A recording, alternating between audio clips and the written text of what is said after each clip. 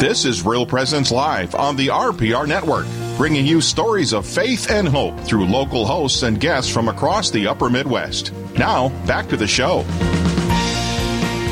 Welcome back to Real Presence Live. I'm your host this morning, Father Craig Hochhalter, Dean of Students at Trinity Junior High and High School here in Dickinson, coming to you live from these school hallways. Our students know that the apps on their phones, whether it's an iPhone or a Samsung, whatever kind of device you have, that the App Store can deliver many apps that are very useful and practical. And with this gospel on the airwaves, it's no different. Real Presence Radio, RPR, is available online versus an app. On an app, go to your App Store, search Real Presence Radio.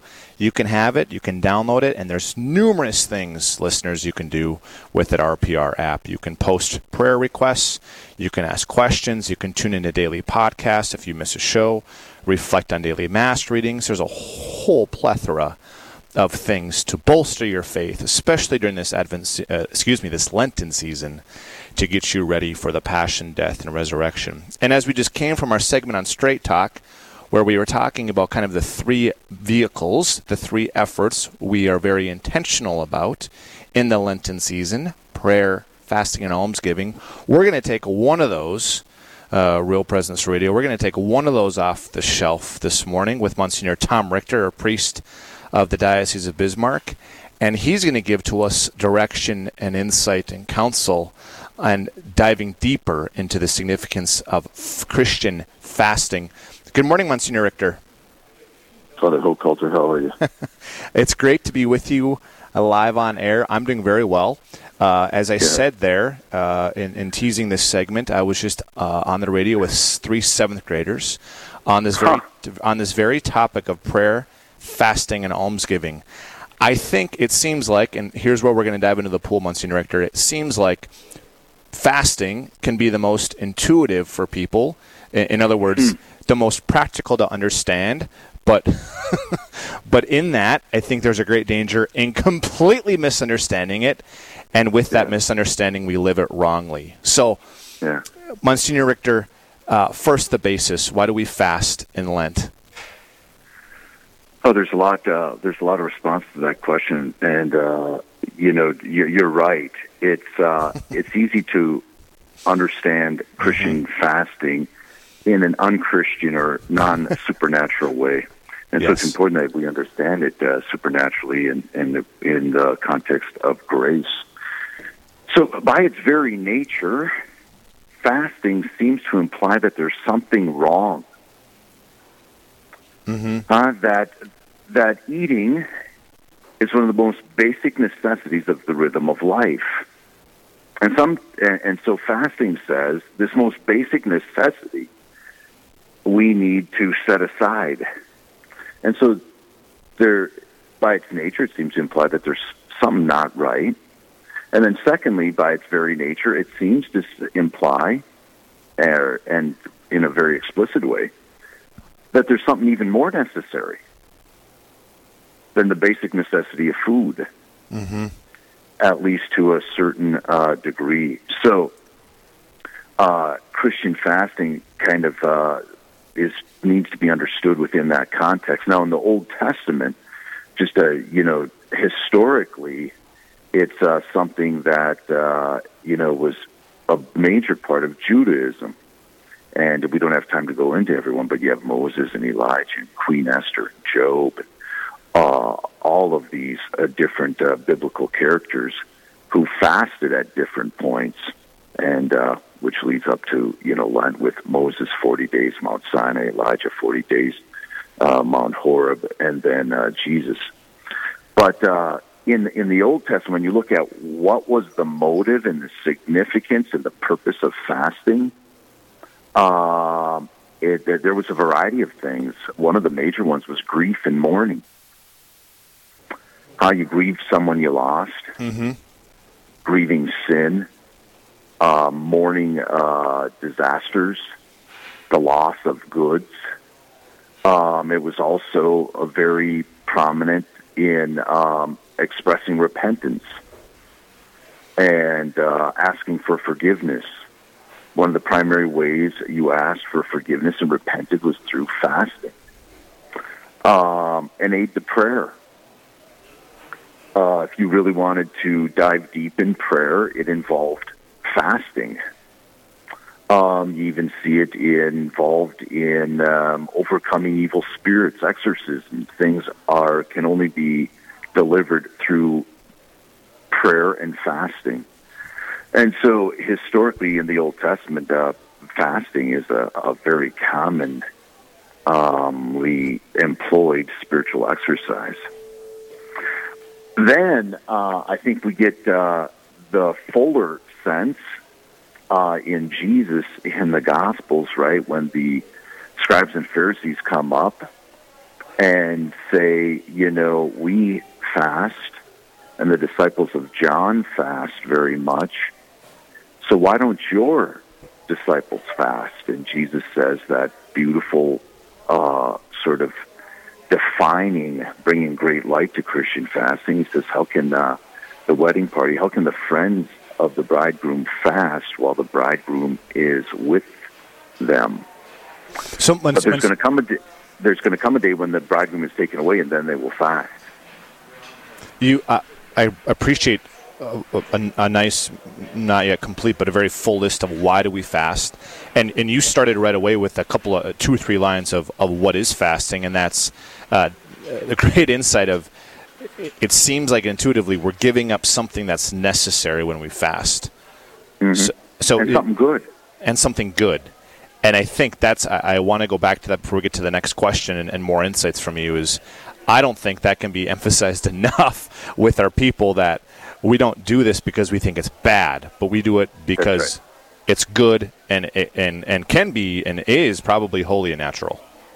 Hey, it's one of the great things of Catholicism, right? We Catholics do not hate anything of creation. Yeah. We love it all. It's good. It's very good. Absolutely. The Catholic Church is not motivated by some despising of matter, of creation, of created goods. It's all about ordering them. And so, fasting is about giving up something that is objectively good and to a certain degree necessary for life. So this is about, choosing a greater good. And that's what Jesus is getting at.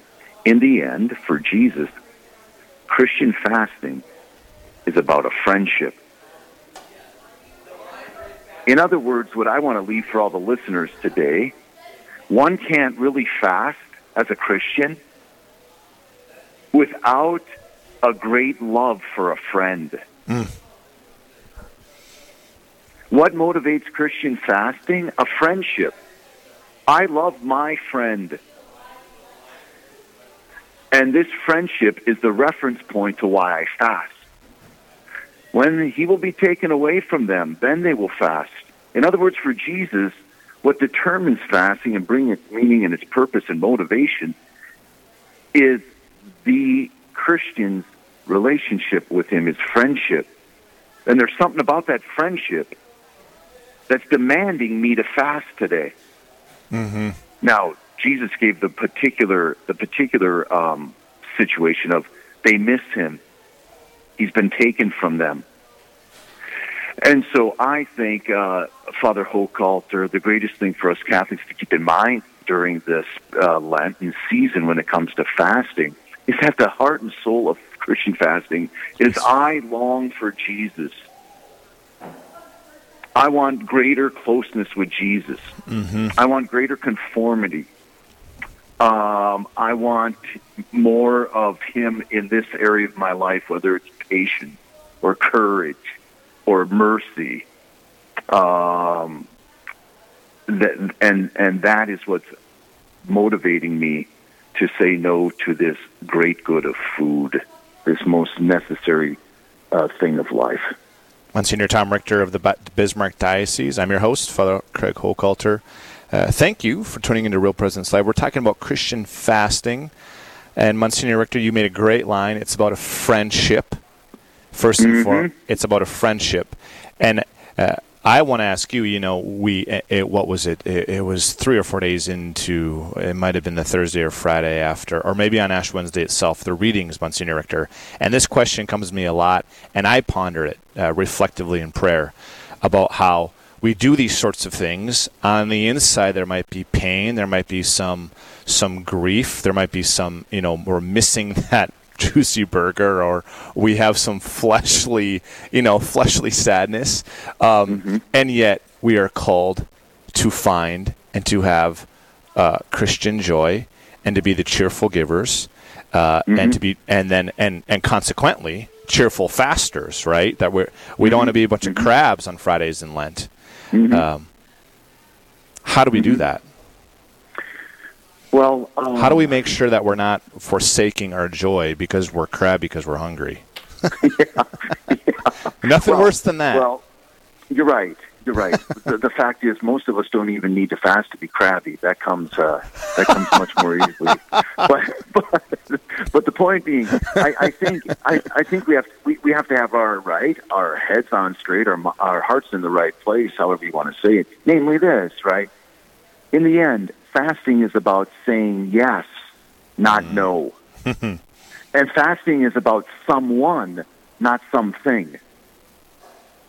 I say no to a steak, but that's not what fasting is about ultimately. Ultimately, it's about saying yes to someone. Now, that doesn't negate the fact that my stomach hurts and I'm hungry. but it certainly changes one's experience of it and one's meaning of it, and it turns it from white knuckling to a reaching out and being with someone. And so, how do we get over it? The grouchiness. How do we live this more joyfully? Gosh, we can talk about that for a long time, Father. But I think the most basic thing is you're living this inwardly. So this isn't about repression. It's about relationality. So when I want whatever this thing is, whether it's my cigarette, or it's a steak, or it's a can of pop, or it's candy, or it's true fasting if I eat half as much as I typically do, etc. Inside, I am saying, I want this steak, but I want you more, Jesus. I want this cigarette, but I want you to fill me with your presence more. I want this drink, but I want you to inebriate me with your precious blood. That the point is the will is not fasting in a Christian way if it just stops at no to something, but rather choosing and yes and wanting someone. That's the only way this becomes Christian fasting. In other words, it's some sort of manichaeistic, I got to say no to matter and creation and all that stuff for in some repressive way. I think it's worth to repeat, Monsignor Richter. Fasting is about saying yes, not no. And fasting is about someone, not something. That's right. So saying yes to someone, not simply no to something. And the cheer and the joy that we want to have, that any reasonable person wants to have, and avoid the crabbiness, of course, should be filled with our Lord. That all these no's is a yes to our Lord. That's right. And so it's really difficult to fast in a Christian way if I do not have an awakened heart. I know that can be a bit of a nebulous term or phrase, but until Pentecost happens, my experience of fasting really is just saying no to something. But when one is awakened to the presence of an other, and I have an I-thou relationship with the risen one who lives with me, and I know the Spirit who is poured out upon me and in me, then I can fast.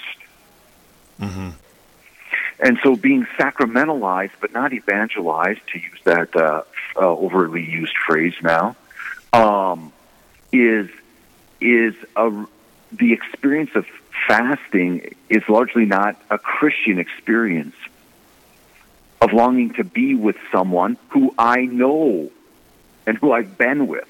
Mm-hmm. And now I long for more. Monsignor Richter, appreciate your time this morning. I know. That's it? I just started. You have. I know you have a commitment to get to, and this radio show must go on. Your 20 minutes of insight was valuable, and I appreciate that. You have a good God bless Monday. you, my friend. Take care. I'll see you at home soon. You will.